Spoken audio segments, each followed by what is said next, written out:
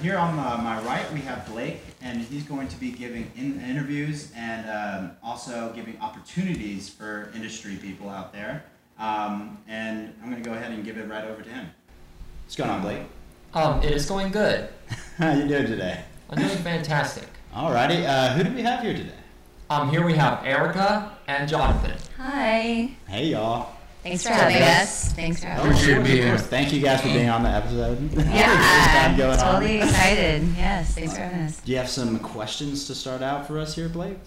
To ask Erica? Yes, I do have a question for Erica here. Okay.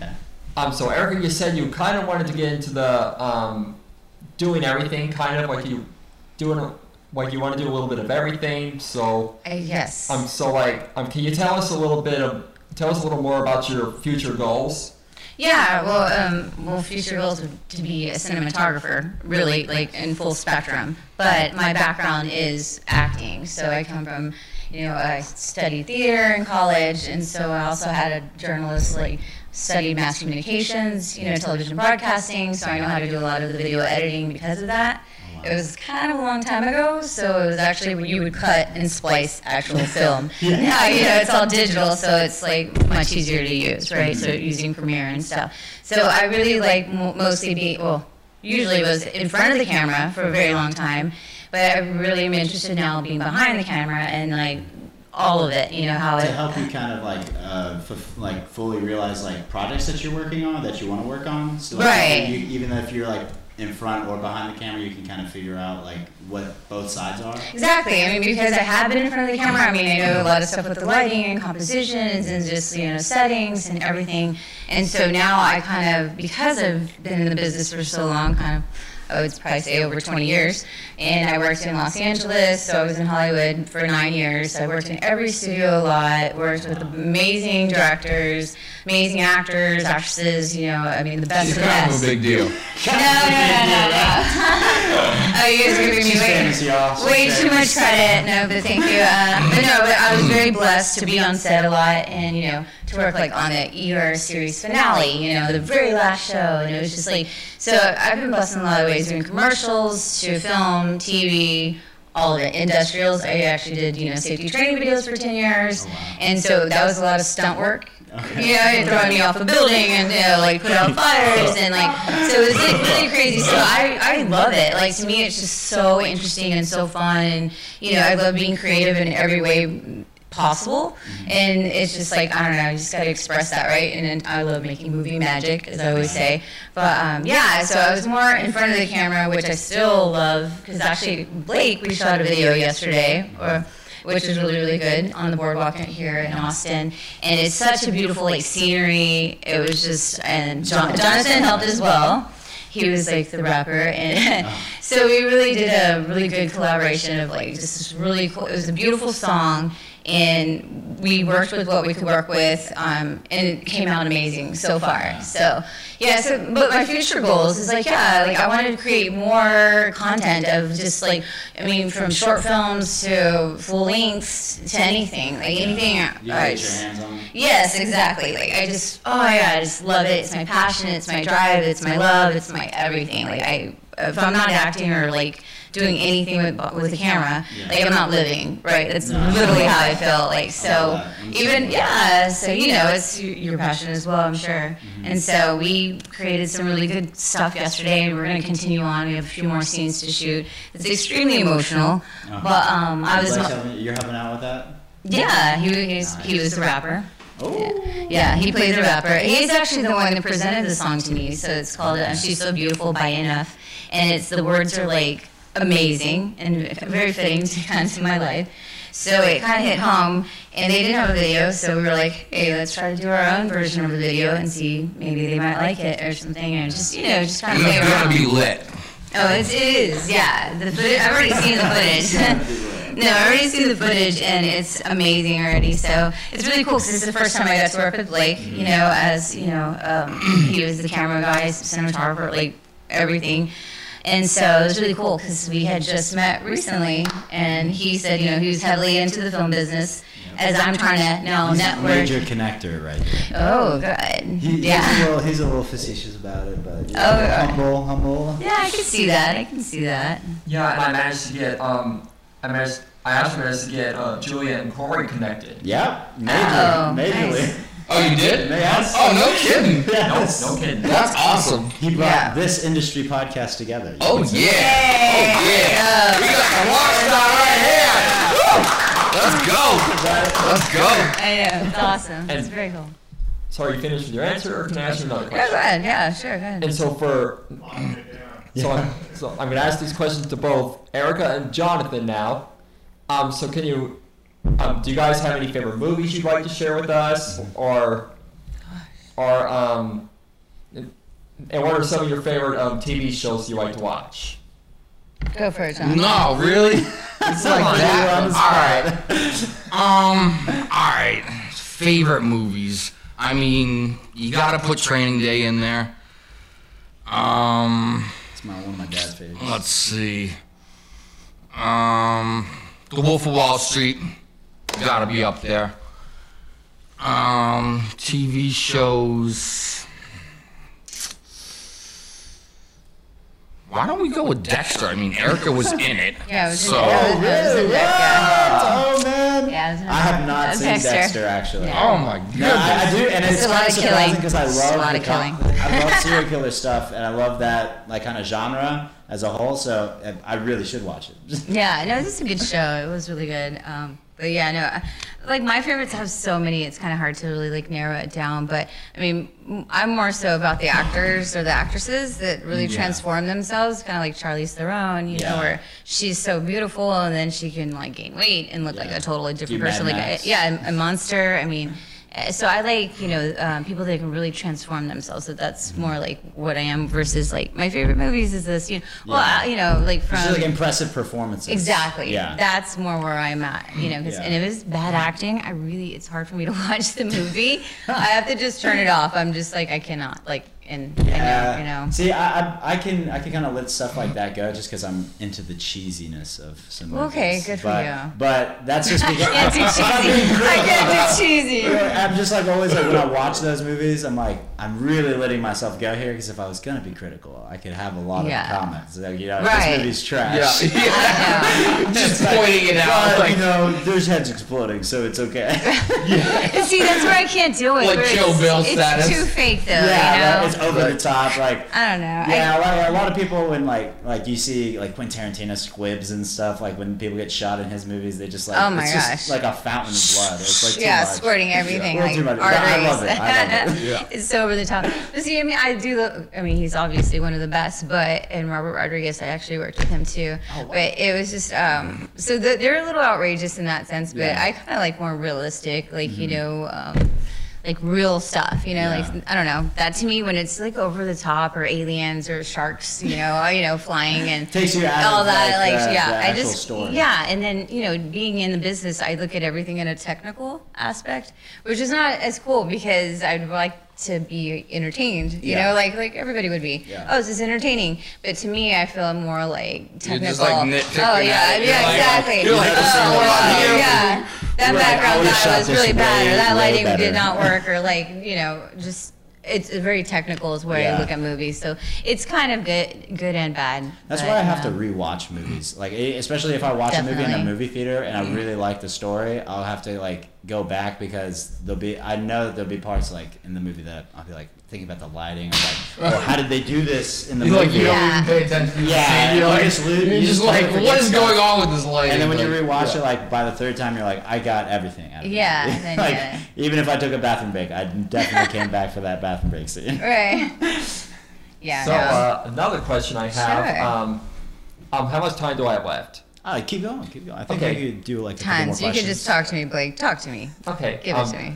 So, Yeah. Right. so do you have a favorite? Do you have a favorite actor or actress that you like? I mean, really, Charlize Theron. I mean, she's my favorite because she does always transform. I mean, just like Monster, for instance.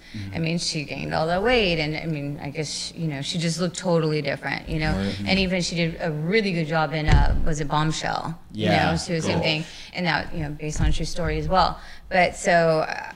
she's one of my favorites, really, because she does transform herself. And so even the actors, Matt Damon or, Matthew McConaughey. Leonardo DiCaprio. Well, they lose a lot of weight or they gain a lot of weight, which Christian is really... Bale. Yeah, he's a little over top. Yeah, he goes overboard. I love Christian Bale, but like on set, he's a little... Ooh, well, see, that was like, I was having I think I heard a conversation about somebody talking about how he got skinny for The Machinist, and that was like one of his worst movies. And I was like, I don't think I've actually, or maybe if I have seen it, I don't remember watching it, so I can't really comment. I actually don't even remember either. So. I know. I just remember that one picture. Totally of him watching where it tonight, though. He's like doing this crooked little thing, and he looks. Was it American Psycho though? American Psycho is amazing. That's top notch. That was really good. So I mean, he has. I need to return. He's really great, but I've heard difficult on set, but. Oh really? I mean, I don't know. So I'm not gonna say. Just Tom Cruise, Tom Cruise over there. A little Tom Cruise-ish, yeah.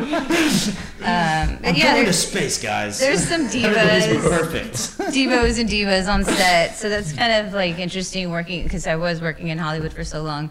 I got to see all of it, right? Yeah. So like Tom Hanks was just so easygoing and chill and just like that's good to hear. The nicest guy in the world. Like he would, the catering guy, like anybody, he treated them all equally. Like nobody was like below him. Or, like he was just the nicest guy to work around and be around. Yeah, and he just was so cool. So I really, there's a lot of divas that it was just like really very particular. Like, oh, I need this certain kind of food, or I need all white sheets in my trailer, and I have to have white flowers and white curtains, and it was just kind of like a little ridiculous. Yeah. But, so I mean, that's hard with like working with other actors, but it was really cool being there in LA because I got to see it like big time. Like Austin's a great scene. From the top, right? What they what the industry people do. Exactly. From like the best crew, the best camera equipment or all equipment to the best actors, to the best everything. So I was very blessed to have experienced all of that, and that taught me so much. Even if it was like doing like background and very small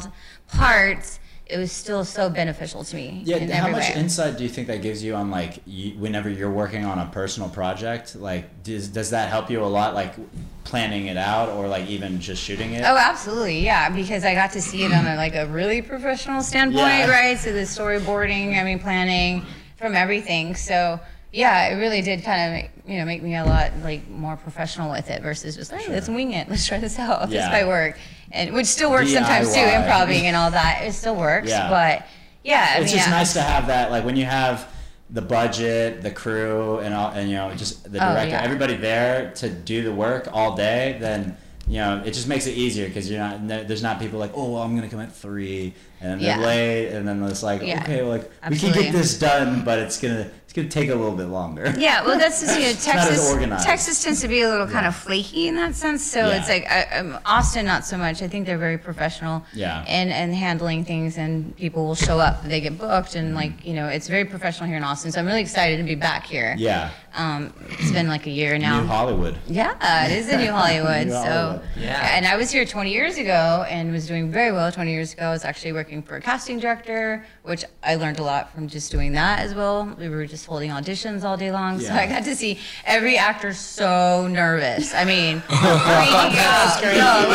Like they're sweating and just like shaking, and I'm like, oh my god, I do that too. But then watching that, I learned going like, it's not that serious. It's not a big deal. And then as an actor, you really want to stand out, right? To get that part, you have to say something different, or you have to just stand out. So that's really important. But yeah, I try to learn all aspects of the business, from like the filming to the casting to acting to all of it, because I just so love it so much. Yeah. I'm just like so. Like, can you go into that more? Like you're saying, like stand out. So like when you're casting, like everybody has like the same script. Like what's an example you might give that?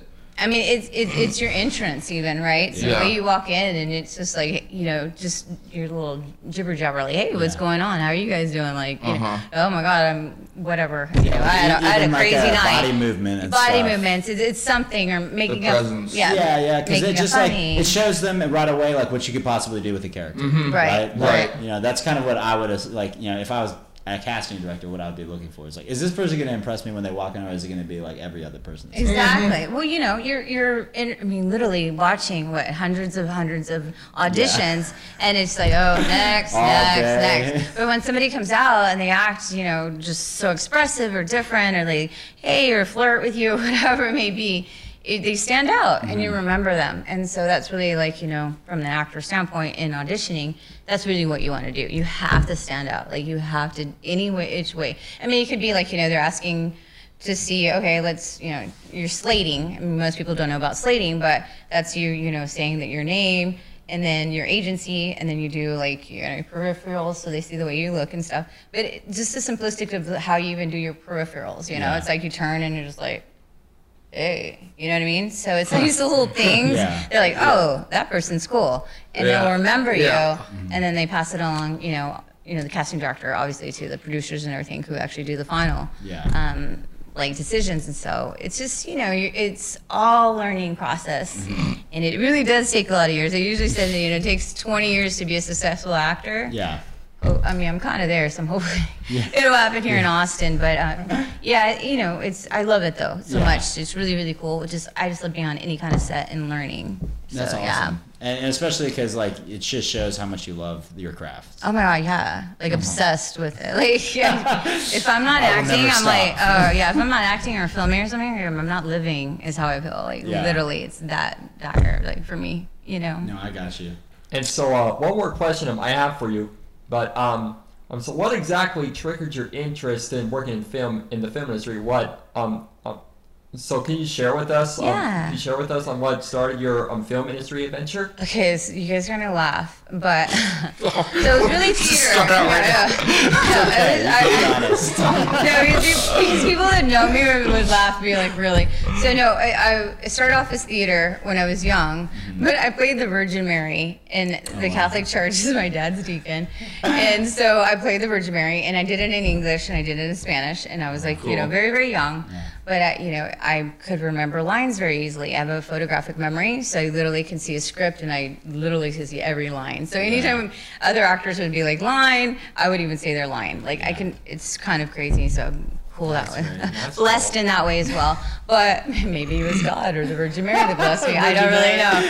But yeah, that was my first like acting gig, and got standing ovation at church. It got a lot of praise. Like people were like, "Oh my God, that was so moving," and it was just I was a little girl, and that felt so good. So how old were you? In elementary school. Like, oh wow. Yeah, so you can see 4th grade. So I was very young, but I love the excitement of it, like the attention that I got, and just like, oh my God, people were like praising me afterwards. You did so good, and to me, I was just having fun, pretending, and it just continued on, and I just was really into theater. So high school, even college, it was my minor because my parents would let me major in it because like, what are you gonna really do with theater? Teach it? I'm like, no, okay, I get it. Yeah. So that's why I got my degree in mass communications, television broadcasting, but. That's smart. I still use it with the video editing portion of it, so it's really cool. But yeah, I mean, that's really what it was like playing the Virgin Mary. That's what got me into it. Yeah. And it just felt like that's just what I was meant to do. Like, that was my life purpose, to entertain people one way or another. You know what I mean? That's cool. That's awesome. Great question, by the way. Thank you. Yeah. We're right at 20 minutes. So that's that segment.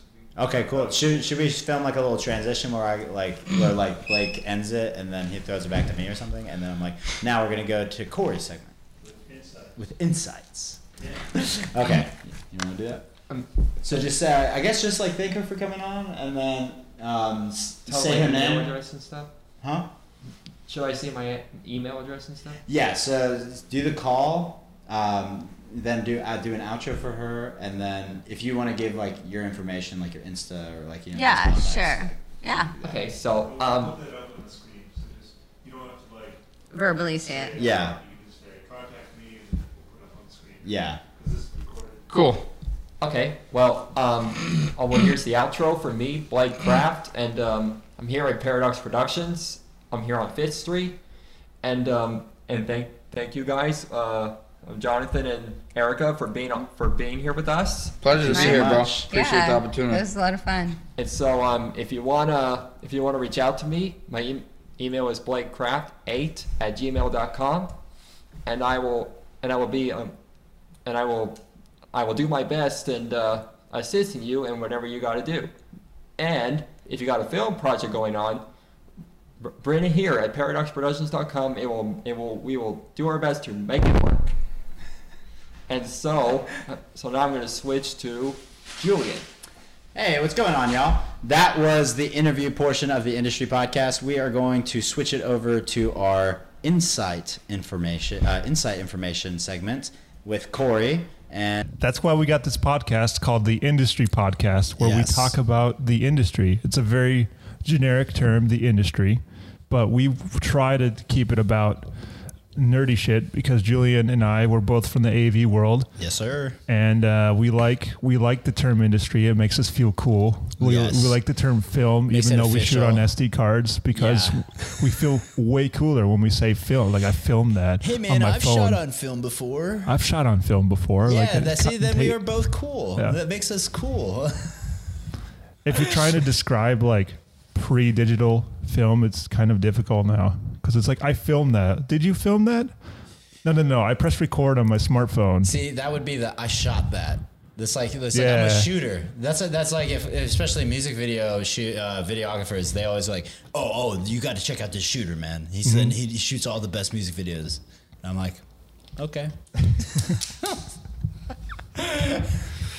But Second is he a videographer shooter. though? Is he a DP? Does he know a camera? And DP can be used for anything. Anyways, it's the industry. Other than one camera. It's the spectrum of industry. It's the highs, it's the lows, it's the pre-digital, it's the post-digital. Yep. Post-digital is you just got cameras in your eyes and you replace your eyes with cameras and you're constantly live streaming. We're going past Google Glass here. Me and my good friend Clark, we talk about the pod as like this pipe dream in the distant future.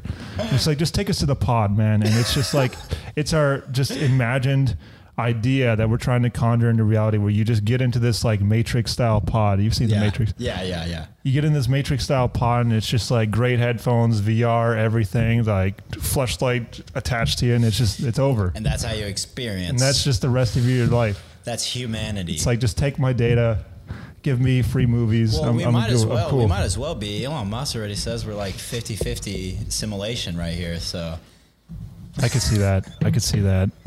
I mean, if I was taking like my experience from when I was younger to now, I would say that this is the more surreal experience. When I was younger, it felt more real. It felt like normal. Now everything's too hectic. It's a little bit like social media, not to sound like generic or anything, but social media is part of the industry now. It's like taking over what marketing is. Marketing used to be, hand drawn. You hand draw something, you scan it, you print it, and there's your store sign or whatever. Yep. And now it's like the difference between infographics and psychographics, and like demographics is like age, gender, and that's it. Are you a Mary or a fucking sir? And now it's like, what is your deepest dreams? And based on what your deepest fears is, whether you like Tide or what's another laundry detergent? Like the pure one that has. I was like, is it Pure? Like the lesbian version? Yeah. It's like the pure. Downy, yeah. Tide or Downy. It's like based on like your innermost dreams. Like you might be in the closet or something like that, and that determines whether you like Tide or Downy. And it's wild. Yeah, but the way they can do the guessing too is just it's insane. Like it happens every day on my phone.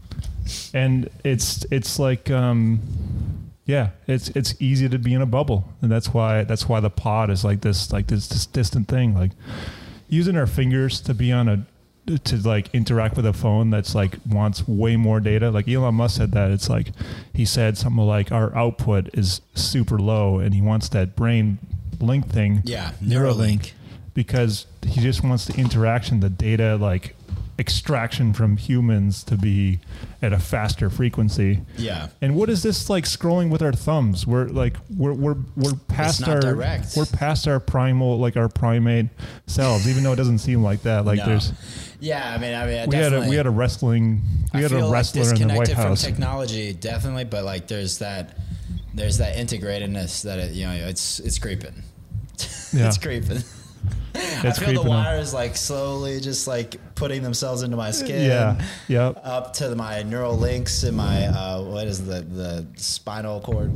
Sort of was the thing right up at the base of the spine. Exactly. I wrote like some music lyrics, and this is like an old art project. I wrote some music lyrics and like took this picture, and I'll have to show it to you or like put it right here.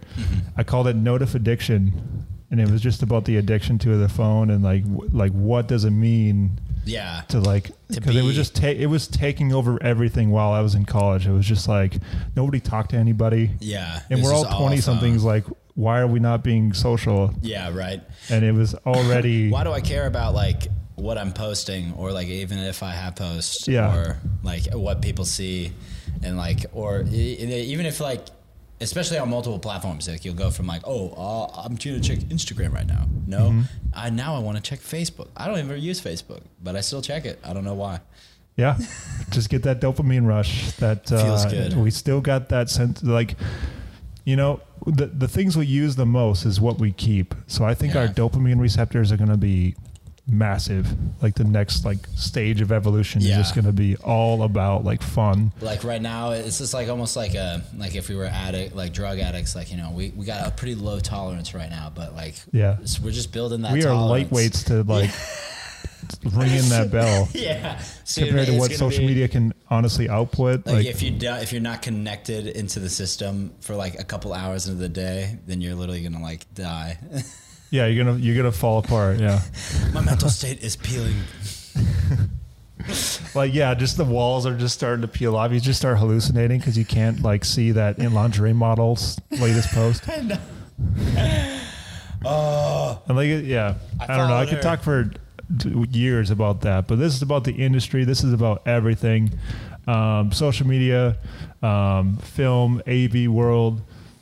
What Julian and I have experience in is like I would call it like the generic like flavorless AV world where it's just bread and butter, screens, projectors, corporate world of CEOs showing up in some corporate room or not corporate room but like a hotel ballroom, and there's like days and days of preparation just to get this dude to talk for an hour. And people don't realize it. It's really crazy, and like if you're like ever going to those events, it seems like even when you're leaving, like it seems like that ballroom's just gonna be empty when you leave, and nothing else is gonna happen. But a lot of stuff does happen. Yeah, and it's incredible that so we're just moving the curtain away from this world, and things I want to talk about in that world is like you got some great stories about it. Like miking up George Bush, like in between his painting sessions. Yes, he comes out and says some shit about WMDs, but his WMDs are like his new energy drink, the WMD. I just love painting those soldiers. They got all those memories of me bombing the Iraqis out. But exactly, it's like we have those kind of stories where like. I've been doing it for, or at least before COVID, I was doing it for about 4 years. So, you do a lot of shows and, kind of goes by in a blur. But when you look back at it, you're like, man, those are some crazy like moments, wild times, like interesting coworkers. Right. The whole ladder. And just like, so you have some memories about that. You have some insights about that. You have some great stories about that. And I'm kind of the nerdy side. That's what I want to talk about and just kind of move the curtains out. And so like let's put it like this. Let's just bring it back to the top. So like alphabet soup, like the L8s, the F8s, the FS7s, the A7s, A63, all those. Like I forgot a bunch. Like the XRs. What are all these models? What is all this? And like what is like a bullshit marketing term and what is useful? And typically it's like the tiny print on an AC adapter is like the most useful thing in our profession. It's like the only thing that you need to look for. Like the only thing you are looking for when you're looking at a cable, or the power supply. Exactly. So like just to start with a nerdy thing like XLR, like the mics we're using, like the XLR. It just means power left and right. Yep. That's what that means. And yeah, I don't have anything else written down for that. That was just kind of a tangent. There's fancy ways to wrap XLR. Like if you're an AV guy, you know there's over under. Then basically every like if you're true AV, you would say every other way is not the right way. It's over under. Like but there's you can be technical with it. You don't want to get cables all tangled up. There's different lengths that you want for XLR cables, and especially things to note, like when you're trying to get longer distances, like you don't want to connect too many, like know how long you're throwing your audio. Like if you have 100 foot, you need to go 100 feet. Is it better to use a 100-foot cable, or is it better to use a bunch of mangled varied distances to get to 100 feet? No, it's better to use the 100-foot cable, guys.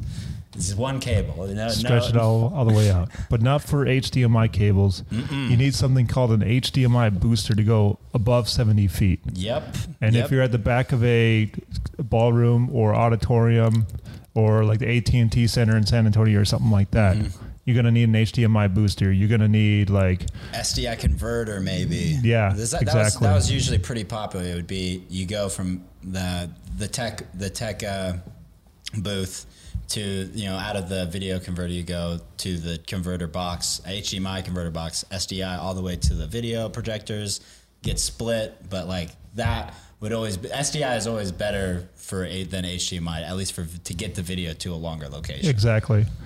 And so what do you know the acronym for HDMI? It's high definition.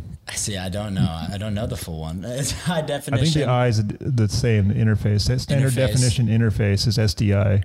Okay. So HDMI, I'm not sure what the M means. I'll have to look that up. Yeah, I'm not sure either, but we just know it's high definition. Just because, that's what when I was growing up, like before, I mean, obviously I used components when I was younger, but like when HDMIs came out, they were a big enough deal that like, it was just take the term, like HDMI, like whatever. I don't know what it means. Exactly. And also what we want to talk about is, just do deep dives into that. And like some of the fun things we'll do is just like describe, in photography, describe like what type of person would buy a Sony A7, what type of person would buy a Nikon, what type of person owns a Canon. Yeah. And I mean, it varies. It's really interesting. It really does. And that's like one of the coolest insights about marketing is you can make a water bottle have a blue label instead of a red label, and like a certain personality will buy it. Yeah. And it's really interesting. No, it's really interesting. Especially because it's like finding out like what really triggers like small little psychological impulses for people. Like, you know. It's you could go like it's super in depth with it, really. Like it's infinite. It's infinite.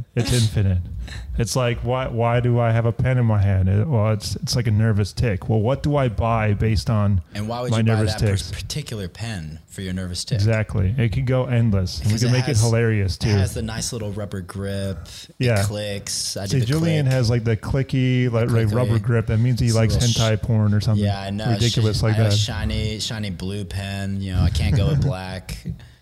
I just got the business like clear, like office. I got nothing to hide, I really am this lame, like, and he's got like, I'm an artist. I had a show in New York. Ink is in this pen is what I'm hidden, It could be levels. Anything. I'm like a ogre. I'm like an ogre. I'm like an onion layer. You got onion layers. That's what it is. I was like, what's the joke from Shrek? It's ogres are like onions. Yeah. I'm like they got layers and layers and layers. And I think we're way past we want to do 15-minute segments, so we'll make this nice and tight. Yeah. But this is our pilot episode, so we get to do whatever we want and just kind of see where it goes. We want. Yeah, we got a treatment of what we want, and like from my notes here, it's just like some experience, stuff like that. I've had experience in all aspects: live streaming, audio production. Like my first foray into tech was 17 days on a feature film production in 2014. I was like just a shitty long-haired college kid with a shitty apartment and left for 17 days. no pay in the sticks of northern Minnesota and just made it happen somehow with a bunch of Californians that came in and like film, you know, like inner city film students that like were training with Red Dragons and like practical film. And I learned on set and it was super fun. And that's what you got to do, especially like in film, you know, there's not always a budget. There's not always like a ton of people that are all in a group that want to do something and they believe in the idea. A lot of the times it's like one person. Yeah. And they're like, hey, I had this idea. One person who's like really passionate. Really passionate, very task oriented. They're not going to stop at anything they want to get. Yeah. They want to see it through to the end, even if like it ends up being super like bad or not what they expected. No matter how long it takes or something like that. But exactly. So like I'd say like what I love is the tech side, the post-production side, like Premiere Pro, Audition, like all the whole Adobe suite. You know, fuck Adobe, but also it's great when it works. We need you, but we hate you at the same time. Yeah, it's a love-hate relationship with every editor. Yeah. Just having insight into that, just understanding like sequences, understanding encoding, understand like CBR, VBR, constant bitrate, variable bitrate, what that does to the video. What the hell is H.265? What the hell is H.264? What is MP3?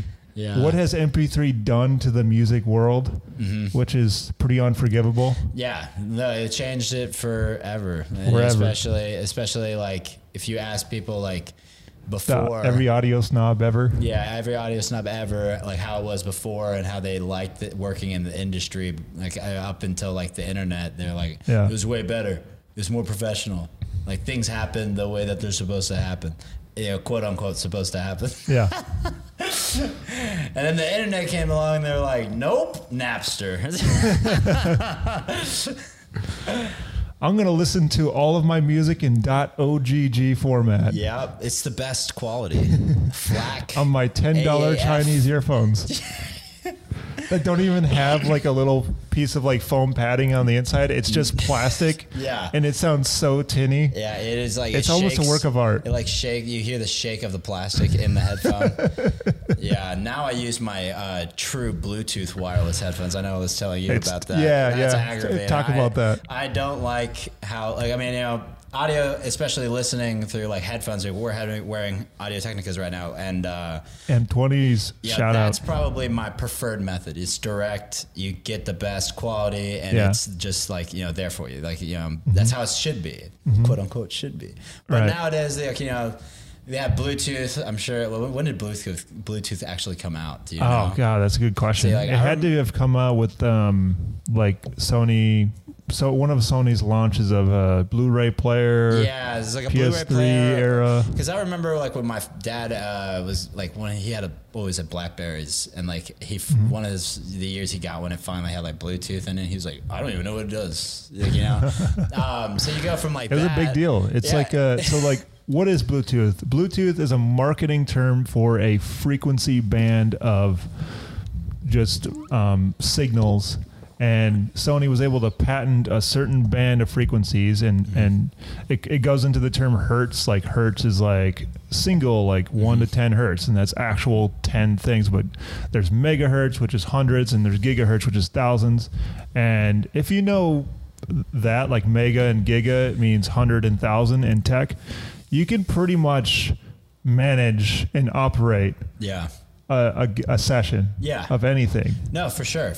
And you need like a 32 gig card in your soundboard. Exactly. And you know how much it'll tell. Now we're spoiled because it'll tell you how much you have. But that like LCD screens are new to tech. Yeah, and before that, I mean, like with the old heads out there, like they would be like, oh well, you don't know how much, like how long of a recording you do based on like the equipment you have. It's like yeah man, but it can tell me now. Exactly. So we're spoiled in that way in the new era. Like I know I'm part of this like boom operator group. We could probably talk about this in the next episode, but they like figured out how to link their phones, and they mounted their phones to their boom pole so they could see what the DP's seeing. Wow. And like self-position themselves and just be totally self-sufficient, which is what an audio guy would do, was just that's just a reason not to talk to anybody. Yeah, right. Like audio guys are great at tech because they go to amazing lengths to not talk to anybody, not even other audio guys. It's like, no, this is like my boom pole is like everything, and like I'm gonna have my mixer and I'm the best, and MP3 files suck. Exactly. Like, and whenever I was an operator, like an audio operator for shows, that would always be my like least favorite thing. Like I would always enjoy, like if they had multiple speakers and like they would have to keep switching out, like say lavaliers, I would always prefer them to just like come up. I would give them a mic and set them up, and they go up, and when they come off, I just take it off of them, and then there's nothing else that needs to be said. They could go back to what they're doing, and I'll just do what I do. Exactly. Because it's about focus. Like, you really want to be able to focus. And if somebody, like, if they get off stage and then they start asking you, like, so what's the board do here? You're like, I can't tell you right now, man. There's kind of an event going on. There's a lot of like communication things that you learn on the job just to get over it. Yeah, and especially like when you're, in the field that I was in, I was working a lot of like AV events at hotels, and specifically for my job, I would be stationed at a location, and then I would get hired, or they wouldn't be get hired, but they would send me to other locations that the company had to work events. So, like, whenever I did that, it was this is like a little bit more like I would be there like for 3 days to operate like a show. So I'd go there, set it up, and then I would operate the show, and then I'd be done with it. But working with the clients, you get like, you have to start out when you're just being courteous, but like as you get on, you figure out like what you could really say to clients, how to talk to them, and like what's appropriate. Because there's some things that, like, a client will want to do. They'll come in, they'll be like, well, what is what's the mic do? Like, they want to be really particular, and or sometimes they're really awkward about it. Like they forgot how to hold a mic. That's an extreme example, but I know what you mean. And then they just overthink it, or there's people that like, they don't want to think about it at all. So they make it hard for you because you're like, well, can you keep the mic 6 inches away from your mouth? Like, because I'm mixing to your position. And if you have the mic, say, at your chest, like all the way up here, I'm going to have like, set the levels at a certain way. That's the famous client, talent, whoever's on.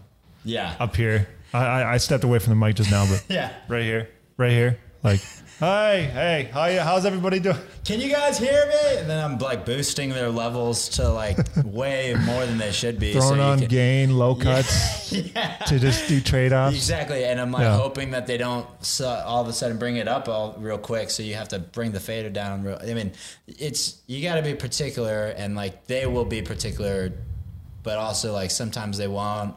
And it's just all about like learning. Like, you'll figure out what the best way to talk to clients is. And like, you'll get to the point where they'll come up to you and they'll be like, hey, so I'm the next person. And you'll just give them the mic. And then you'll be like, when you come off stage, bring it back to me. And then that's all you talk about. That's all there is. And then you just got to work towards that.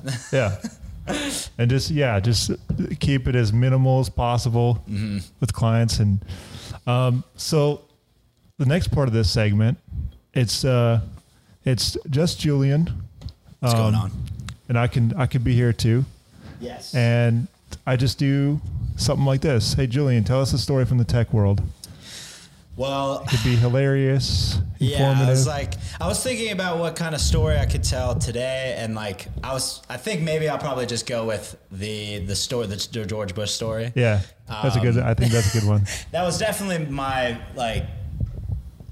kind of towards the end of my like time and as an AV technician in general, at least because of COVID. But I was out in LA at the time working for PSAV, and what does PSAV mean? Presentation Services Audiovisual. I like that. Yeah, so it's very, very professional, corporate feeling. Professional, like I worked for audio visual resources. This and this, yeah, exactly. Isn't like there's other companies or AV that would have actual like normal company names like Freeman. Like that sounds more of like what does that company do? Yeah, we had a national audio visual in our city, but bland. Like nobody worked there. Very bland name. Because a lot of the time with those companies, they don't like. they just have a couple people on call that they can call, and that's all that they want to work with. Yeah, a couple people they trust, and that's it. Yeah. And with like PSAV, like I was saying earlier, like I would be stationed at a single property. So when I was out in LA, I was working at the Sheraton and the Universal City. Yeah. And that was always really nice because I would go from where I lived in central LA up to Hollywood, or actually past Hollywood over to Universal City. And, it's kind of like the nicer part of LA, I would say. Yeah. And you're like, I work here. Yeah, you get to see all the studios, the Warner Brothers towers down over there, and like they're building. At the time, they were building the Jurassic World ride, and they were also starting construction on Mario World, Super Mario World at Universal. Oh shit! I think that opens like in the summer, right? It's like really crazy. I gotta check that out. I remember when they were doing it, and yeah. So starting out there was I was always work either there managing events, or I was getting sent out to other properties to operate shows. Yeah. And so my boss, he asked me if I wanted to go to the Fairmont Hotel in Santa Monica to work an audio show.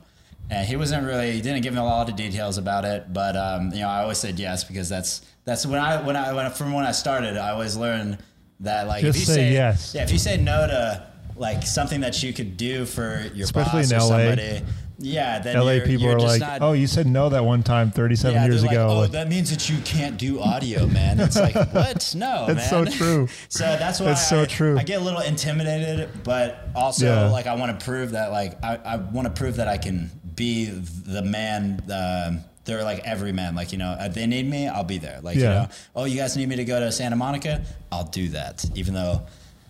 I was about to say Santa Monica's not great. At the time, Santa Monica was pretty did you nice. know what Santa Monica was? Yeah, like I had been there, and I had actually been to a hotel right next to the Fairmont. Okay, and gotcha. Yeah. That one was oh man, what is it called? It's called Beaches. Oh no.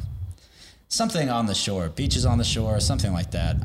But that's like a really small hotel, and this one is also a really small hotel. So I figured that the event was gonna be pretty simple. And he was like, okay, I'm gonna give you the information for the director there, or he's gonna call you. Then he's gonna get your email and everything and get that figured out. And then as soon as he hit me back with an email, he made it very clear that the Secret Service was involved, and and that even though it was for a CEO conference. It was going to be like they're going to have George Bush there as the keynote speaker. So I was like, okay. And now that I'm kind of talking about this, I'm like, I don't know if I don't think I signed an NDA to do this show. But, but the process to do this show, to do the industry podcast, not to do the industry, to do that shit, to work the audio for that show. I don't think I'd had to. I think it was actually the Secret Service ended up calling me. And this was like a couple weeks before, because he had scheduled me to do it a couple weeks before. So they called me like a week and a half before the show, and they were like, are you Julian? They asked me a bunch of questions, like, is this your Social Security? Do you live here? Did you come to LA? Yeah, they knew all of your history. They're like, did you come to LA at this time? And I'm like, yes. How did you guys know that? And they're like, we know everything. But one flight record. I know, they're like, if we catch anything on your record, you're going down. And like, I had nothing. I had literally done nothing. I was offering them to work. That's a crazy position to be in. Yeah, it was really. It sounds like it started as like, oh yeah, just go to this tiny hotel, and it's just a regular operating gig. It's gonna be a normal gig, nothing special. And then all of a sudden, I'm getting like calls from the Secret Service, and like asking me about my information. And I got that cleared. They did my background check, and they cleared that. And still, I was like waiting to talk to the director about the show. Yeah. Because in the email, he had told me that like, this is going to be the name of the conference. It's going to be a CEO conference. They have events going on, or they have meetings going on in several different rooms in the hotel. Yeah. You're going to be in this room, and you're going to be there the first day to set it up. And the second day you're going to be there is to operate it. Third day is going to be another op. And then there was actually the fourth day was another op. And then I was supposed to take the show down. And it was all probably just Sennheiser. Yeah. Well, 50s. That one, we were using Shure 98s. Shure 98s handhelds. And those were like... wireless or? Yeah, those were wireless ones. And like, this is it's embarrassing for me because like I felt like I was like really into like I knew all the different names of the Shure mics because like I would use them all the time, and now I'm like I'm trying to remember the name because there's like the normal ones that are the standard. Like for the industry. Yeah, the most common ones are, I think it's the Shure. The Shure 98s. Those are the ones that like everybody uses. Are those the most common? Yeah, it's like Shure 98 for that, and then for shows for like concerts, they'll use Shure 57s. Oh yeah, 57 is the ones I remember. Yeah. And so we were using like the wireless, more decked out versions of that, and I've seen them before. They have little antennas. They look like routers. Yeah, that's what you connect them to, and they have a tiny little LCD screen. They have huge racks that you put in to connect them to the board and stuff. Like as the wireless receivers. They're pretty reliable too. No, they really are, and especially if like you're doing like for companies out there that would like come to these hotels, like they sometimes would like, you know, come for the first year. They don't really know anything. Like they don't know what they want. They're just like, we just wanted somebody to talk. And they're like, okay, well, how many people do you have to talk? They're like, well, we're a pretty small conference, so this is one person. Like we only have one person. And then you show them and you they rent the gear the first year. Yeah. And then they come back and then they come back with the gear. And you're like, well, we just got it because it's a single mic and you guys made it seem easy. So it's like, okay. You're like, yeah, true.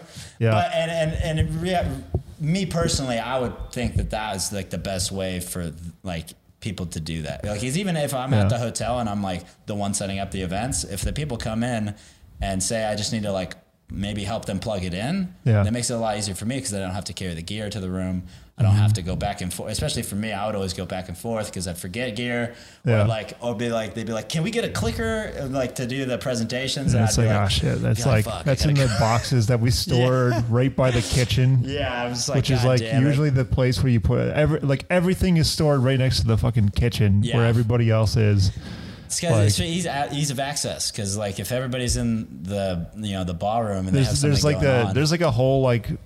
It's like a castle. Like these auditoriums are like castles, and they have really like these back ways where all the peasants go in, and you get the freight. You got to use the freight elevators for all your AV equipment. Like you feel like great. Like if you're like inspired and interested about operating, and AV is cool, and you can.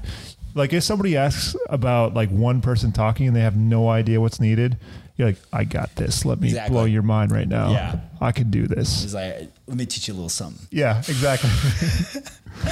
No, I've been in that position where people are like, you know, it's after the conference or something like that, and they asking questions, and I'm just in a good mood because it went great. I'm just like, you know what this is? Yeah, it's a Sennheiser. Yeah, and they're like, what? What's the model? It's worth $1 billion. I know, right? Sennheiser is the fanciest name, so it's the fanciest audio. Sponsor us, Sennheiser. Please, Audio Technica Sennheiser, too. If you sponsor us, we'll give you a bottle of Jack Daniels. Please. Sponsored by Jack Daniels, by the way. By the way, Jack Daniels, number 7. Lucky number 7. I drink it like water. That's healthy. I drink Jack Daniels brand water. Oh. Yeah. Filter. Which they should have. They do have seltzer. I think they have I think I would try that. I haven't tried a seltzer. I would fuck with a seltzer. I fuck with seltzers. They're not bad. Yeah. I think you were talking about it. Like it gives you like a clean hangover, right? Yeah. It's because it's like or IPAs and stuff. You just feel like weighted down and heavy, and when you wake up, you just feel like there's like a stone on your head. It's like a sleep. It's a sleep like assistant. Exactly. Yeah. But so back to the event that I was working over there. Right before I was starting the event, like I was calling the director like the day before because I still really hadn't heard too much about what was happening. I had been to the hotel once or twice, but like I hadn't really done that much work there, so I didn't know which room they were even telling me that I was gonna be doing the event. Right. And you were talking about you walk into like hotels, you just like opulent ceilings and stuff. Yeah. And that was very much like my experience here in Texas. Like you walk into these hotels here. They're all they're all pretty regal, really, really fancy. Yeah, and they got high ceilings. You just like feel like small in them. And over in LA, there was definitely some hotels like that. Some hotels like I can't remember the name. Maybe it was the Westin in downtown over there. They filmed Total Recall in. Oh wow, that one looks like it looks like some kind of space center or something. Like, I don't know, like some they kind really of weird kitted it out? facility. Yeah. That's it's like cool. got glass. It's got glass towers, like 4 glass towers, and then one main building. Whoa. This building in Santa Monica, the Fairmont, was tiny, and it's like really weird because I've had worked at the Fairmont before. It's probably an old factory, an old Industrial Revolution factory that got changed into a Fairmont. I think it's they like just some buried all the bodies in the back. by the bay. They didn't care about it anymore. Yeah. They didn't use it since Still the have 90s. the same gear from the 1970s. The same electrical outlets and stuff. Yeah, but like they'll update the gear. Some venues will update their gear. Yeah. Like the manager will finally like put in and Shell go, out all that right, we got to 100,000. get like a new case of stuff, and then like the electrical wiring and stuff won't come with it. Nope. And it's like you got to plug in to like a loose ass And AC they don't outlet. they don't think that the new technology needs like better electric capability than Yeah. what was available. Because what always happens is you go to a hotel and you set up a big event, and say there's like truss that you have to fly in the air, and you know the rig. So there's not only are you pulling power for whatever you're putting in the air, but then the riggers are also pulling power for their equipment to put it in the air. Mm-hmm. And I've been to hotels where like the circuits just blow. And like while they're putting it in the air, it's like so like so what he's talking about is like something called flying projectors.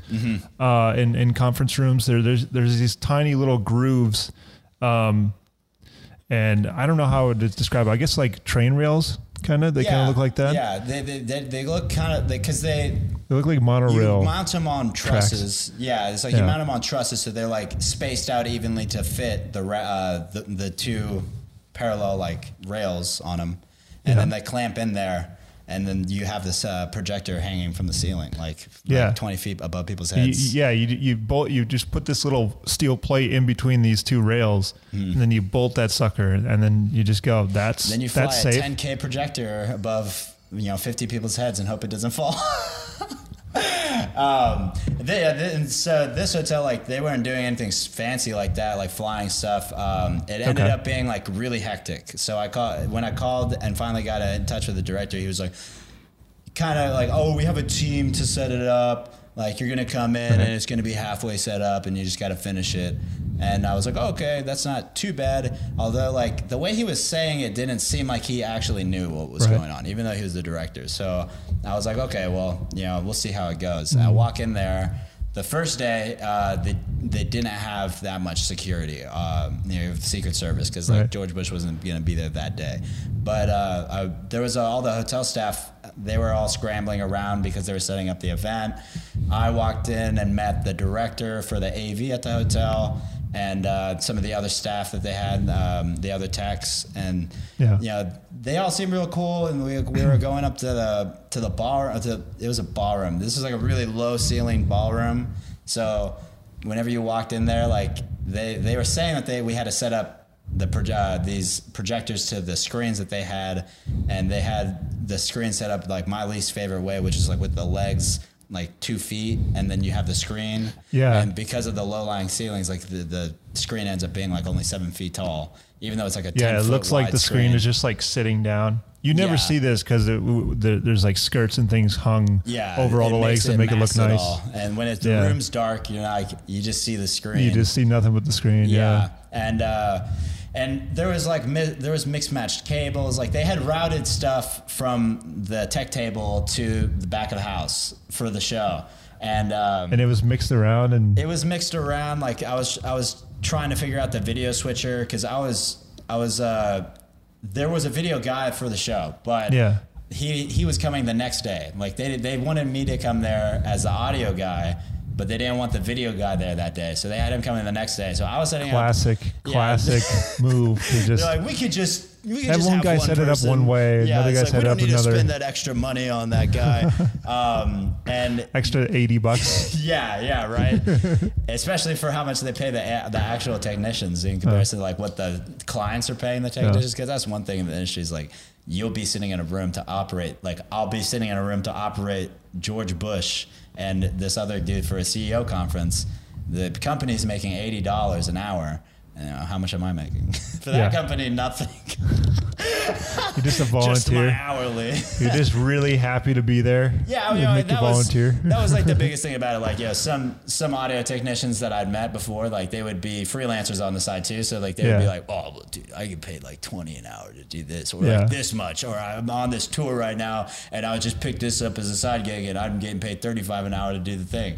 And you're like, oh man, that sounds cool. But at the time, I didn't work in hotels, and I didn't like know how to set up all this stuff.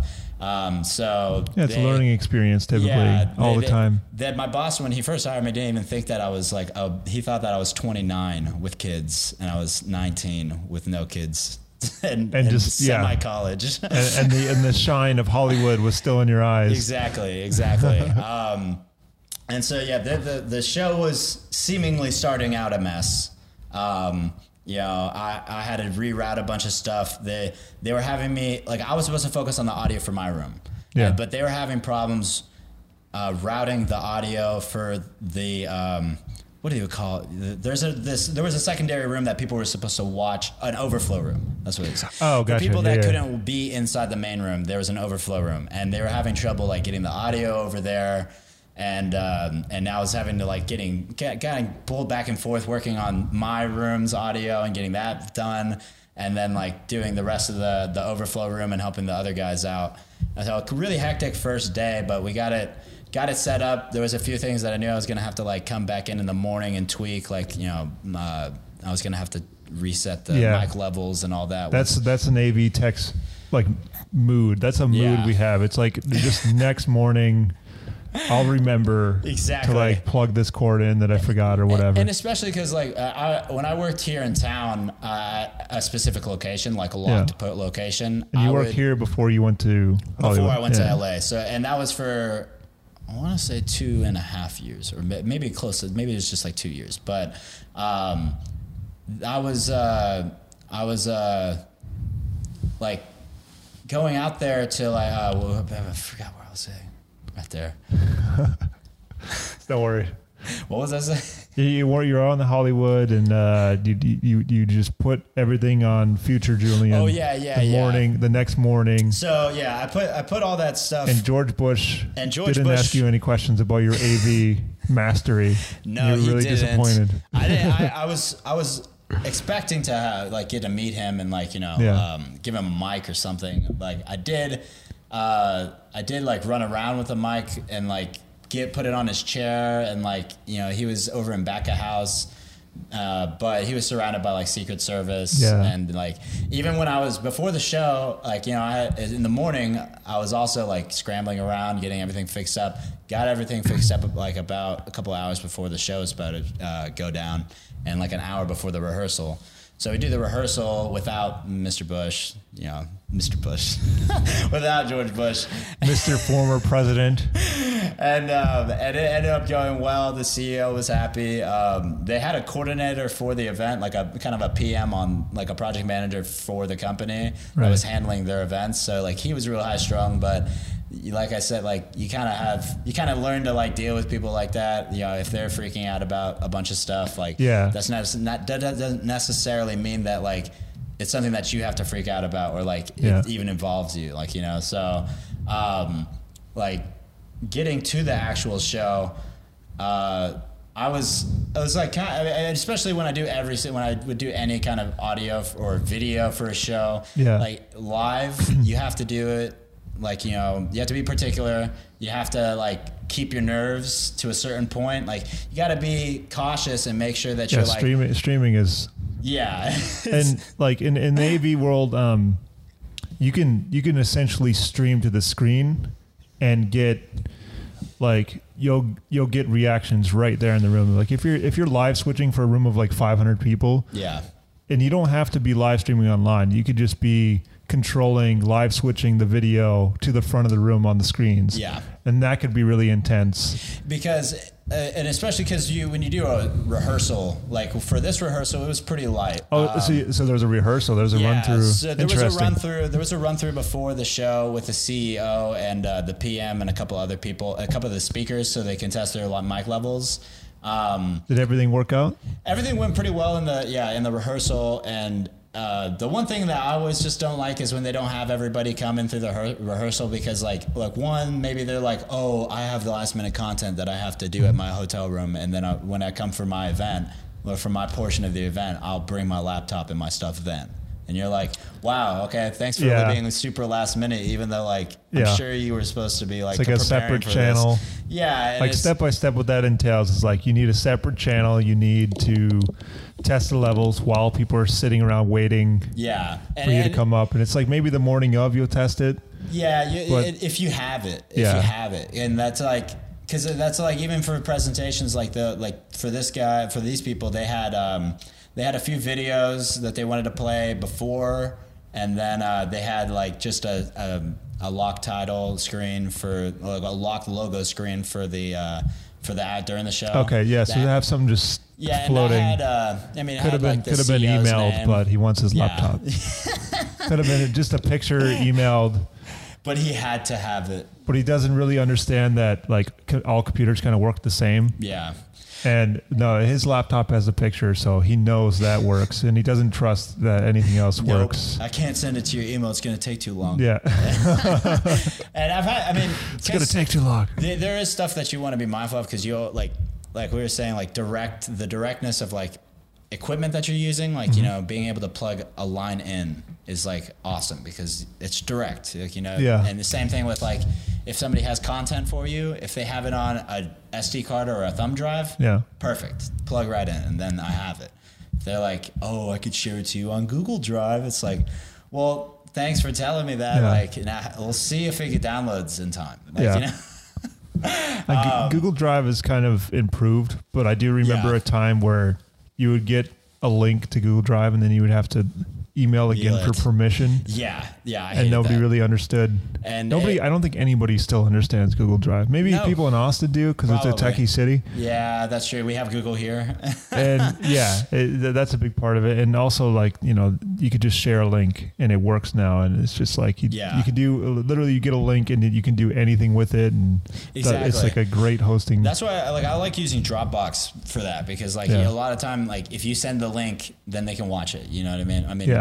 I've had problems where, like, recently I sent something to someone and I don't know, it seemed like Dropbox only showed them a preview, because it only showed them like I sent an 1.5-hour clip, and then it said like it showed a preview. They told me that they could only see an hour of it, so I was like, okay, well, I have no idea what that's like is. The next gate of like trying to teach people is like, I just sent you like a 5 gigabit video that's going to take a little while to process. Exactly, like Google Drive needs a process, or OneDrive might preview like a first section of it that is processed. When you stream something like to YouTube, you can't download your video that you streamed right away because it's got to process your video. Yeah, it's got to encode in the back end. Yeah, I'm always hoping that they get faster at it, but like, it's time. That's like a big thing about the industry. Any industry person knows, like, it's all time. Like, there's also, there's deadlines, and so that you have to meet, especially if you're an AV guy. Like for this show, I was doing all this stuff to make sure that everything was fixed and ready to go, so that by rehearsal the next morning,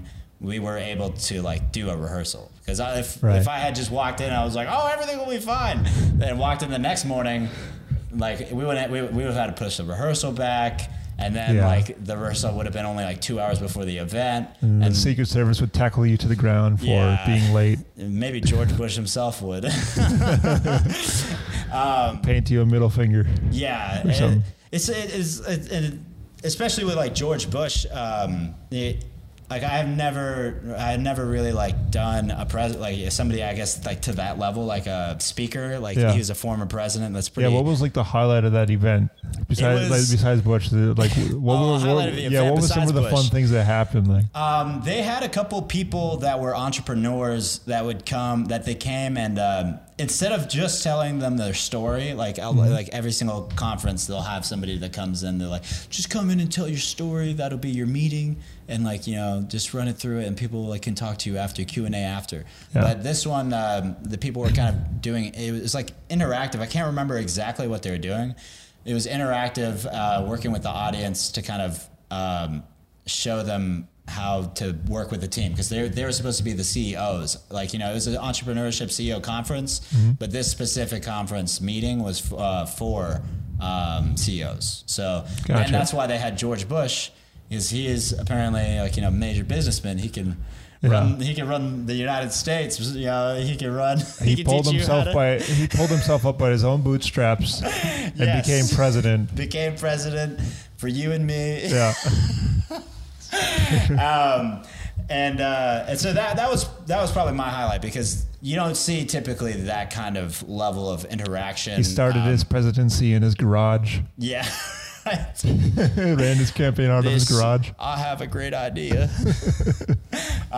For the highlight for George Bush, like as the main conference, would probably be like, he did this weird thing where when you're teching a show too. Just so I give you like a little insight. Yeah. You're like always monitoring the board, maybe a little bit more than you're actually paying attention to what people are saying.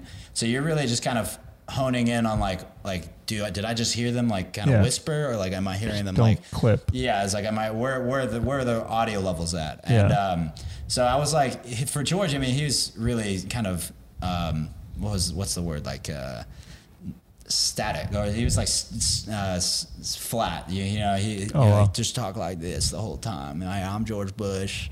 Oh, it was like very groggy here. Yeah, like his voice, his audio level didn't change. It didn't fluctuate at all. So like you didn't have to really ride his level. CEO, he was a little bit more enthusiastic. Yeah. But like during his talk, like he was just kind of going off about like not anything that had to do with being a CEO, I would say, like, because the CEO who ran the company, he was trying to ask him about like, well, like when you were running for president, like how did you manage your like campaign and this and that, and then he would start talking about it, like he'd be like, well, back in then, like me versus who is Gore, like we did this and this. Me versus Gore. Yeah, it was like, he was an environmentalist. Gore. Yeah, some such. It was super easy. He was a softie. But his name was something Gore. I don't recall. He's getting into it, and like you getting a little bit of description, but then he would like go off on a tangent where like he'd be like, yeah, and then I started painting, and it was. I love that he references painting. It was when he actually did it. It was he was talking about. It was right after he was talking about the day, because he, for some reason, the host asked him about like the morning of 9/11. He was shit. He was like, how was that, and how did like you deal with that? He's trying to get them ratings up. Yeah, maybe like I guess to his rating up to the 50. Like, how many people was it? It was like 150 people. All right. I mean, it wasn't a huge. He's trying to get 150 likes on his LinkedIn page. Yeah. And he was asking him questions like that, and like he would start talking about like it kind of odd, because he was like, oh well, I was reading the book in the room, and like talking to the kids, and then somebody came and whispered in my ear. In that moment, I knew it was drastic times, and I needed to come for drastic. He had like a famous Bush quote right there. Yeah, I knew this was desperate times, desperate measures. Yeah, very presidential. He was like, I knew America had changed, or something like that, which is really traumatic. And then you're like listening to it. I bet it is, yeah. Yeah, the audience was like, wow, okay, like we're getting the inside scoop on 9/11 here. Yeah. And then like right after that, he was like, and working as a president, you just have a lot of tough decisions. It's a lot really different, because now I just go back to the ranch and I paint. And then he started talking about painting for a long time. Right. Now you want to get your acrylics out first. Yeah, and thankfully I didn't. Like I'm not gonna say like I'm the most pro audio technician out there. Like I try my best, and like I'm always at that like time. I would say I was always learning. 0 to 10, like where would you say you are in AV tech and know-how? Like compare it to people you worked with that have been really impressive. I'll compare it to like one of the most techie guys that I worked with who would literally like take apart speakers and try to fix them. Like I wouldn't be that kind of level. Okay. Like, I wouldn't take apart speakers and try to fix them. Maybe like a 7, 8, because 9 and 10 is taking apart speakers. Yeah, I would like probably 9 and 10 say is like a solid 7, because like if splicing wires, like it gets into electrician type exactly. stuff. And you have to know a lot more than just about like what you're doing. Because like what I like about AV in general is you come in with an event, like you have a set project that you're working on. Like they have 2 screens. that means you have 2 projectors, and then you're gonna have to do 4 mics, and like maybe a live band too. And then so from that, you kind of just like figure out what's all the equipment that I need for that. Yeah. Kit it out. Yeah, like how many people do I need to set up each part of each aspect of the show? Like who needs to set up the audio? Who needs to set up the video? Who needs to set up like the actual projectors? Who needs to actually set up the screen? Like that's not very fun, but usually you have to like go up to one of your coworkers and be like, "Hey man, you want to tackle this screen real quick?" And they're like, you need a second person to these screens are like you do. 9. I've tackled I've tackled a 7x14. Set it up by myself. You're not supposed to, and especially doesn't go up to like a OSHA 20. Wouldn't like that. Doesn't it go up to like a 10? It escapes from a 9x24. I've done huge screens. Okay? I mean, yeah, nowadays, me too. Yeah. Nowadays, a lot of people will they'll prefer to try to do like a LED wall or a video wall instead of a screen. That's that big. But if it's like if it's like 2 or a big ballroom and they're trying to fill it with 2 screens, it's gonna be a 10x18. Yeah, and you got to screw the legs with these like crank bolts. Yeah, with the cranks, and then you crank have to them in. Get 2 people to lift both sides up. It's not heavy, but like it just needs to go all the way up in the air. And then once you have it in, you bring the legs back down, crank it in, make sure it's locked. I worked for an older AV tech, and I wouldn't say he was cheap, but like he would call me in just to stand up the screen because he needed a second person, and then it was pretty much over for that point. That's how a lot of AV technicians. I mean, like the higher skill, like especially like he had his own company and like he did everything. Exactly. And it was incredible. You know, it was just one of those AV gods. That's how I feel as an AV technician. Like whenever I was, you operated, so you were all aspects. And if you're like, even if I didn't operate, like I would say like. When you're at a property and like you're like, this is my property. Like I work at the AT&T Conference Center. That's where I originally started working, over on UT campus. You know where things are stored. You know where. Yeah, you're like this closet has this equipment. This closet has this equipment. Like you just kind of get into that flow, and then like. Especially because if you're full time, if you're full time working for a company at a location, then you're there like all day, and especially to set up a show, like I would do a show, op a show that I didn't set up, say, in the afternoon, say like around 4, and then around 8 the show would finish. And then I get maybe an hour break, but then my boss says, "Oh, well, we have a ballroom show tomorrow morning at 7:00. It needs to get set up tonight, and then you're operating it tomorrow." And you're like, "Oh, what am I operating?" And they're like, "You're the audio, man." And you're like, "Fuck." And then you have to figure out, like, okay, well, I'll go down to the cafeteria, I'll get some food, come back up. We'll see how many people we have, because a lot of the times, like. There'll be staff or technicians there for shows just for the show, or there'll be technicians there they'll be like, "Oh, I'm the video op, but like, I'm trying to just be the video op," and you're like, "Nah, man, you're supposed to, you're scheduled to be here you're scheduled to be here to no, you're not putting this on me." Yeah, like that was a big thing, and like what I didn't like about a lot of audio technicians, like is. Not audio technicians, just AV people in general, some of them, they think they get too locked in their ways. They're like, man, I don't set it up. Audio. I don't set up the speakers. I'm just gonna set up the board over here. You can run the lines. Not much team player type of stuff. Yeah, it's like, no, dude. Like if you're the audio technician and you come in and you expect somebody else to set up the audio for you, then like I feel personally like that's not doing it right. Like I would want to make sure that I know where the speakers are set in the room. Like I would pick where the speakers are set. I would run the video cables myself. Yeah. And a lot of times, because like I've been talking about operating audio a lot, but like most of the things that I would do, like most of the shows that I would do, would be actually like operating video switchers. So like you kind of go back and forth, but like you can't get too like lost in setting it up, like you gotta like figure it, especially like with that scenario. Like if I was doing a show Like, you know, I'm focused in on that. Yeah. And then right afterwards, I'm supposed to go and like, set up another one. The flip is real quick, but like I would always be quick, like kind of like, okay, well, change my mind real quick and be like, okay, now I'm just gonna have to figure out like how to set this up with 2 people, and like it's like, and we have to run the like digital snakes. We have to run like digital video, like, you know, from the front to the back of the room. And sometimes it makes it easy depending on like your location. I worked at hotels that would be really easy to set up rooms because you would just have to plug in the HDMI. Yeah, some venues have just plugins right into the wall. Yeah, you just plug right into the wall, and then like even the audio you could just plug into the wall, and then, or like built-in projectors that just stay there. And that's the best. Or even projectors. Those are those are cush. You work in classrooms where like you just walk in, there's like a panel, you just like tap it a little bit, and then like all the projectors turn on. I like how you went George Bush there. Yeah, let's go tap this little panel tap here it a little bit. 9/11. I'm gonna go paint later after this show. I have so many. And you're an artist, so you would actually go paint later. You're basically you live in George Bush's life. I know. I wish I could be on the ranch right vicariously, now. And let's just name the studio the ranch.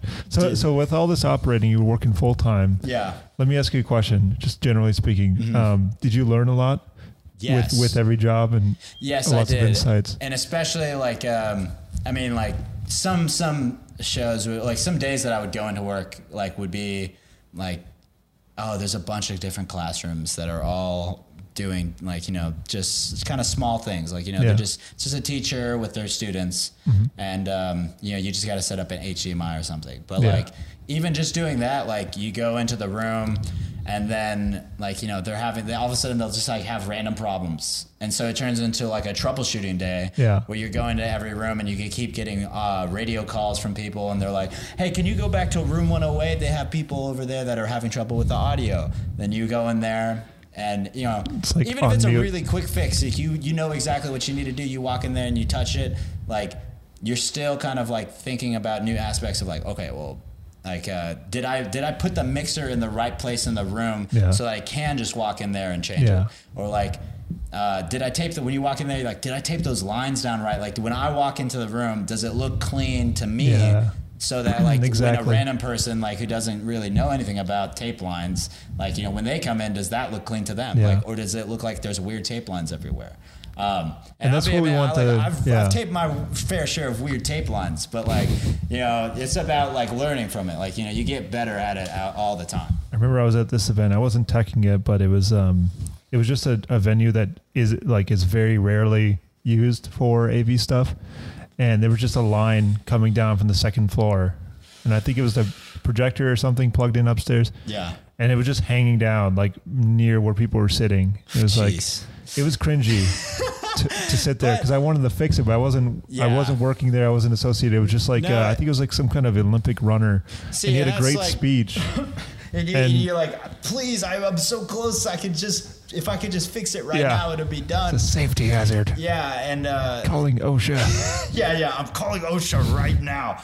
And when I was at the Fairmont, I mean, like, you know, that you kind of think about that stuff all the time. Like, did I go in there and start thinking of like all these different things that I would have done differently to set up the event so somebody like me doesn't come in and feel the same way that I'm feeling right now? Yeah. Like, of course, I'm always like, you're such a team player with just making things work. And also because like it's going to be future Julian that's coming in, so you got to make it work for.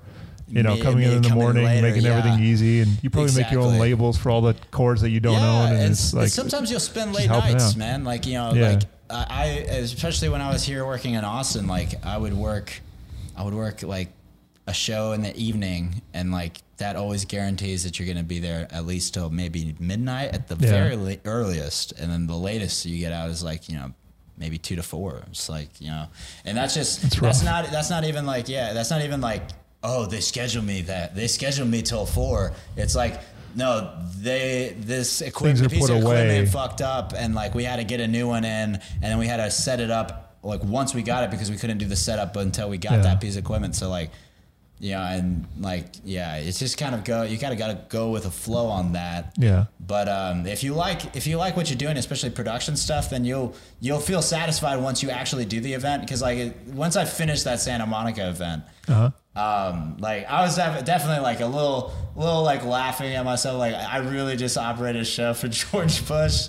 Like the Secret Service called me. Did you call your mom afterwards? Like I texted my parents and told them that I had done it, but like I wasn't like, Mom, like George Bush, because I don't think she was. I don't know if she was like the biggest fan of him. Check out George Bush on YouTube tonight. Yeah, all right. He sounds great. You know why? I wonder if I can find that video from the conference. I bet it's like streamed on YouTube. It's somewhere because we recorded it. Corporate companies tend to think that streaming on YouTube is just like that's all the marketing department has to do. Yeah, well, and it's great because I mean you're really putting your master's degree in communication to work, being in the position of a corporate marketing job, fully and then fleshing it out, just like you're making flexing. the AV guy stream to YouTube, and and it's like even when people are streaming, like when I was in AV and like starting, a lot of people didn't stream. Like when you go to conferences, like it wasn't that popular. It's local live switching. Yeah, and that was like, and if they wanted it like if they wanted it after, you would have to record it. Like you'd get like a recorder and an audio and a video recorder, and you give them those files. But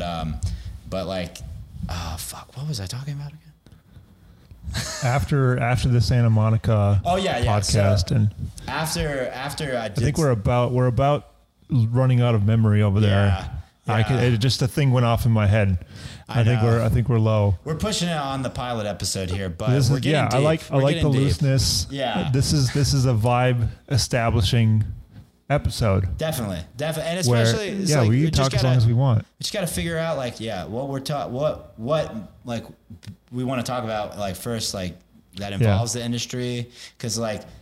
Yeah, you got to figure out what people want to talk, like what people would find interesting to talk about. Yeah. Because a lot of this stuff's really boring. Like, I'm talking about like staying at a hotel conference ballroom. But saying cool like shit like saying cool shit like run the lines sounds really cool. Yeah. But really you just fucking with cords, fucking with wires. But you said run the lines earlier, and I was like, that's exactly cool. That's cool. It's like the same kind of terms with film. Riding the faders. Riding the faders. Yep, that's one too. I'm trying to think. Live of switching, what's that? What's the throw of that projector? Broadcasting. But it's just 0 people on YouTube. Yeah, right. But no, fuck that. We're broadcasting. We are. We're at the forefront of technology right now. Just what Joe Rogan's doing, or Joe Rogan, anybody like who does a show. The people that do like I've worked with companies that did like TLC shows, and across the spectrum, like no matter who you're working for, the level of equipment will be better, expertise and experience will be better, but like. I think AV, the attitude towards AV is generally speaking the same. Mm-hmm. Like the gears put away in the back.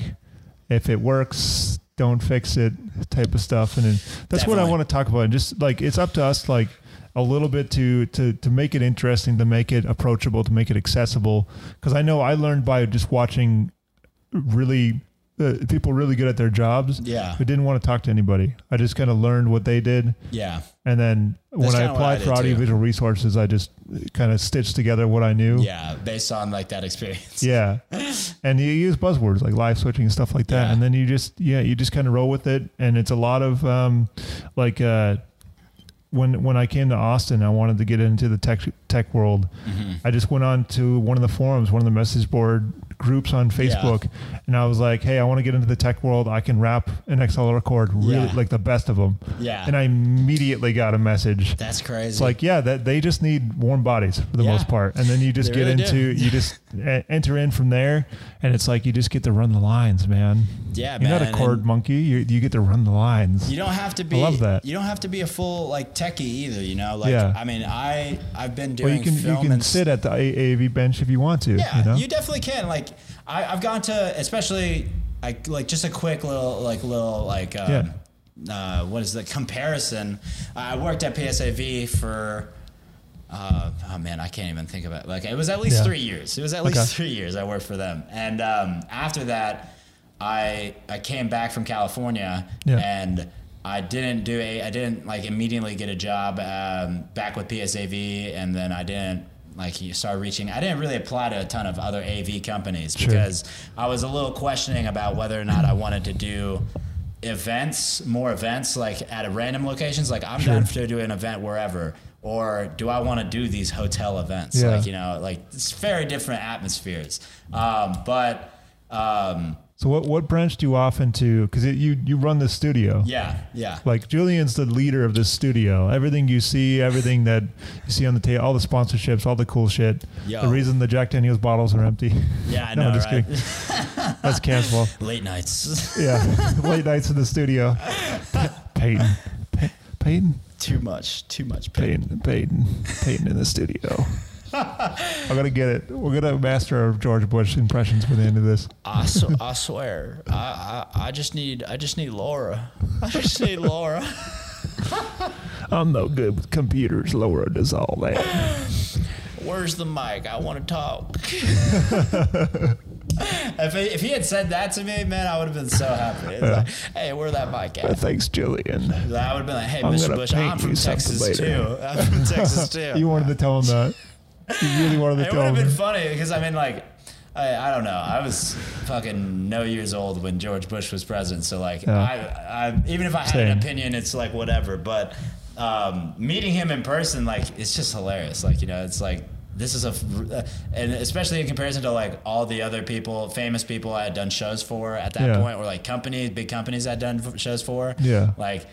This was definitely the most intimidating just because he was like a former president. Yeah, there was Secret Service that and there was Secret Service that were called ready to tackle you. Background checks. Yeah, if I messed up his audio, any sudden movements. I did. I will say messed up his audio. I did. I didn't mess up his audio, but like at the end of that meeting, they had it was just him and the CEO on stage during the meeting. But after the meeting, they had I guess he was just like the host or like the person that was moving the show along. Right. And he came out, and the CEO was about to, like, when in the run through, they told me like whenever somebody's about to leave the stage, mute their mic. Like even if they're not off the stage, mute their mic because that's how they wanted it to go. Right, yeah. They're like they're not going to talk afterwards, so don't even bother. Like just mute their mic. Yeah, so you mentioned this story. Yeah. Yeah, mute his mic, and then he like turns around to say something to the host, or like, you know, it's just like I don't know what he was trying to do really, but he tried to say something, and then like afterwards they said something. He was just trying to climb the corporate ladder. That's what any effort is. He's trying to go to America. George Bush's ranch, you know. Yeah. He was going to yell, "I like painting." He was very and you muted it. Upset. You ruined his opportunity to tell George Bush he's from Texas and he's like painting too. I could tell too that like I mean I didn't stop operating the show, but like I could tell that they like were a little upset. They're like, oh, the next day they're like, everything gonna be good? I'm like, yeah, of course. Just because you muted a little thing, just like a little. But that's after they were done talking, and it was just like the look back and say something and. You were precise. You were in the right timing. Because it's even like if you're doing like the stuff that we're doing here, like you're doing a podcast and like you're sitting down here on a Wednesday or Thursday on we're sitting down in your home on a whatever day, a weekday. It's whatever day you want. I plan to do this podcast. I wrote it out. Like I'm going to record it right now. Yeah. You record it. You get it onto an SD card, you think, you put it into the computer, you think, and you put it into the program that you're going to edit it, you think, and then all of a sudden it's not like you get half of the project, or like something's corrupted, or maybe you didn't even record it, and then you're like surprised afterwards. Like you can't let like that kind of stuff deter you. And like if I did live show, if I was gonna like be like that, then I would have never kept doing live shows, because every single time I did a video switch, like, you know, maybe the first one that I did every show was not on cue, like perfectly on cue how I wanted it. You adapted to it though. Exactly. Yeah. It's like, and you can't worry yourself too much about that stuff, because if you're trying to be professional and you want to do it for real, then you're going to do it every time. Just keep doing it better. Exactly. You're going to keep doing it. Live switching is a great teacher. It really to perform well. If you want to do it's not really a comment good, section. It's people that you can feel hating you more. Dude, and you're one guy. Look at you because if you're in if you don't know directly where the tech behind table them, would be, you would be right in front of their eyes. So they will stare at you. And they'll give you hand motions to bring the lights down. There's like a tier system to it. Like depending on their anger level is how far they turn behind themselves. Like if somebody just got is in the middle of a shitty divorce, they will turn all the way behind. And look right at you like what the fuck was that, man? Exactly. But other people I haven't had wine yet. There's a whole tier thing to it, communicatively, in the audience, if something's going kind of weird, they'll do the half turn, and it's for you. You'll just see it. And even especially because a lot of the time if you have a tech table and you're just one of many people operating the show. And you're working with PM from the company, if the person the client that you're working with has a project manager, those people are behind your neck and are they at the AV table? They're going to be at the AV table. Okay. They're going they might walk away to go coordinate something or go find something, but they're coming back. Yeah, they're coming back. You're not getting away from them. If they want if it's kind of expected that if you're doing a rehearsal and you finish the rehearsal, say, and the event's not for another 3 hours, they're going to tell you hey, so I know you're going to go eat or something, but could you come back here so we can run through this couple of let's things? Just make sure. Yeah. And you're just why? Guys, I guarantee you, I'm the person that set all this up. I guarantee you this will be fine. Yeah. But then again, you can't always do that because you can't predict what will change. And you never want to be that person that that guarantees something. You guarantee that this is gonna work. It's gonna work the right way, and then it doesn't work every time. Mm-hmm. It can happen. It can happen. You like I said, you don't get too down on yourself. You can always do it again. If it has to get done again, that's how professionals do it. Especially in film, they don't set up a whole set and get $100,000 or whatever, to pay for a couple weeks to film. Just so they could do it one time. They're gonna do it as many times as it takes. as many times as it takes. Yeah, but for this, when you're doing it live, you can only keep doing it. Because if you mess it up live, obviously you really fucking it up. Somebody's gonna probably say something, but it gets intense real fast. Yeah, but that's where you get real good at adjusting and refiguring out I didn't do the switch. You throwing go whatever real quick. You need to switch. Yeah, and you that's also goes in with troubleshooting. You'll just troubleshoot at the drop of a hat. Yeah. And that would happen to me every day. AV Tech, everybody. Yeah, what a conversation! If you're interested in the industry, if you're interested in AV Tech, and if you're just interested in Julian's wonderful stories. Thank you. And the George Bush. More George Bush stories in the industry podcast. Let's go to the ranch. I'm so glad Joe Rogan lives here now. Joe Rogan's going to have a place called the Ranch too. I think he's trying to steal Bush's thunder. Yeah, I think I might invite him to Bohemian Grove. What is it called? Bohemian Grove this year. Bohemian Grove. I haven't been there since early 2000s. And now that's starting to sound like Clinton or something. All the presidents fade into it. All Can you imagine Trump just listen, I'm the greatest. I am the great. Okay, I was trying to do his I am the greatest, but with the old thing. The Clinton combination. Listen, the election was rigged. And I like painting the Twitter logo now. I did not go to those islands. Oh wait, that was Bill. My bad. That was Bill. He probably went there too. Yeah, I think it was Trump's plane that went to the island or something like that, right? We all went with Trump. It's mind blowing. It's a little mind blowing when you put it in perspective, but that's the cool thing about AV is impartial. Mm-hmm. If there was an event on Epstein's Island, they would need a Sennheiser 57 and a shitty mixer. Yeah, they would. And operator. And an operator would be there and show up and set up. And just like the people at Bohemian Grove who work there. Yeah. I remember this is a great story and I'll retell this on another episode, but Trump came to my small town where I'm from. Wow. and the same company, it's the same company did everything because there was like 2 venues max. Yeah, so that really like was having consistent events. Yeah, so like the main like auditorium event center had Trump, and then across town was like the DAFL, the Democratic thing. Yeah, they were having a thing. So it's the same company that set up the mics for both things. Yeah. I got to show you a video of it if it's still online, because when Trump first started talking, there was just this huge like feedback, just ring, ring, ring, ring, ring, and of course all the news feeds picked it up, and that was in every news feed. It was such a great troll. Imagine being the but it's impartial. Tech who did that, like the tech who set up the I know the guy. and does the I know the guy who did it. Yeah, the stress levels, dude. That's permanent. Yeah, it's permanent. That's like. But it was such a fuck you to Trump, because it like the city's kind of a liberal bastion in the middle of minor country up there. Yeah. So it was just like, that's right. We're gonna fuck up your audio because fuck you. Who did that? Yeah. Who was that? Who did that? But it was cool because it was 2 managers of this company, and one manager was working in one location, the other manager was working the other location. And when it comes down to AV guys, we're not necessarily, we are hardcore impartial for the most part. Yeah. It's set up the mic.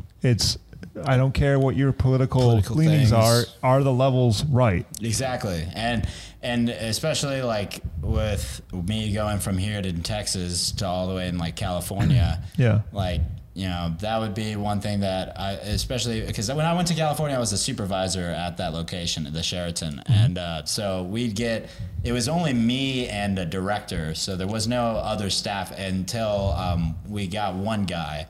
And so most of the time we'd have people come in from other properties. Cool. And they would have to they wouldn't know where anything was. I'd be pretty much telling them what's up.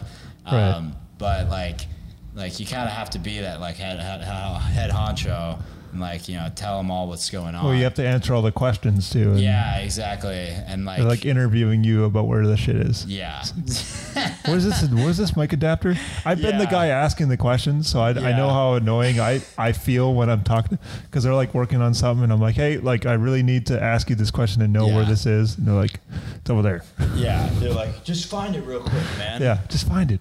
And you're like, oh, dude, I've never been here. I don't even know the codes for the doors, the closets. Like, come on. Yeah. And it always I won't like blanket statement, but it's for the most part, if you're leading a tech operation like that, it is you who learns everything. Oh yeah, because you're there working the longest, and you might not be able to like hone in and like be the master at it all, but like you can really definitely like get to a level where you can set it up, like, you know what I mean, like that was like kind of what I would say I'm famous for. Like, I know I could like walk into a big ballroom, and if somebody told me like the event that they wanted to do, I could pretty much figure out how to set it up, or like tell them what equipment they need and all that. But then like I could also just do something real small, right? And like this. Even though that's it. That's what we do. We're gonna get bigger. Yeah. We're here with the famous Julian. My name is Corey. Hey. And we're here at Paradox Productions, Industry Podcast, episode 1, possibly future episodes. Pilot test, I think it went well. The great pilot test. Episode, yeah. The great pilot episode, that's what we'll call it. I was a little nervous. The rehearsal podcast. Yeah. See, because it's all about format. Goodbye, everybody. Bye.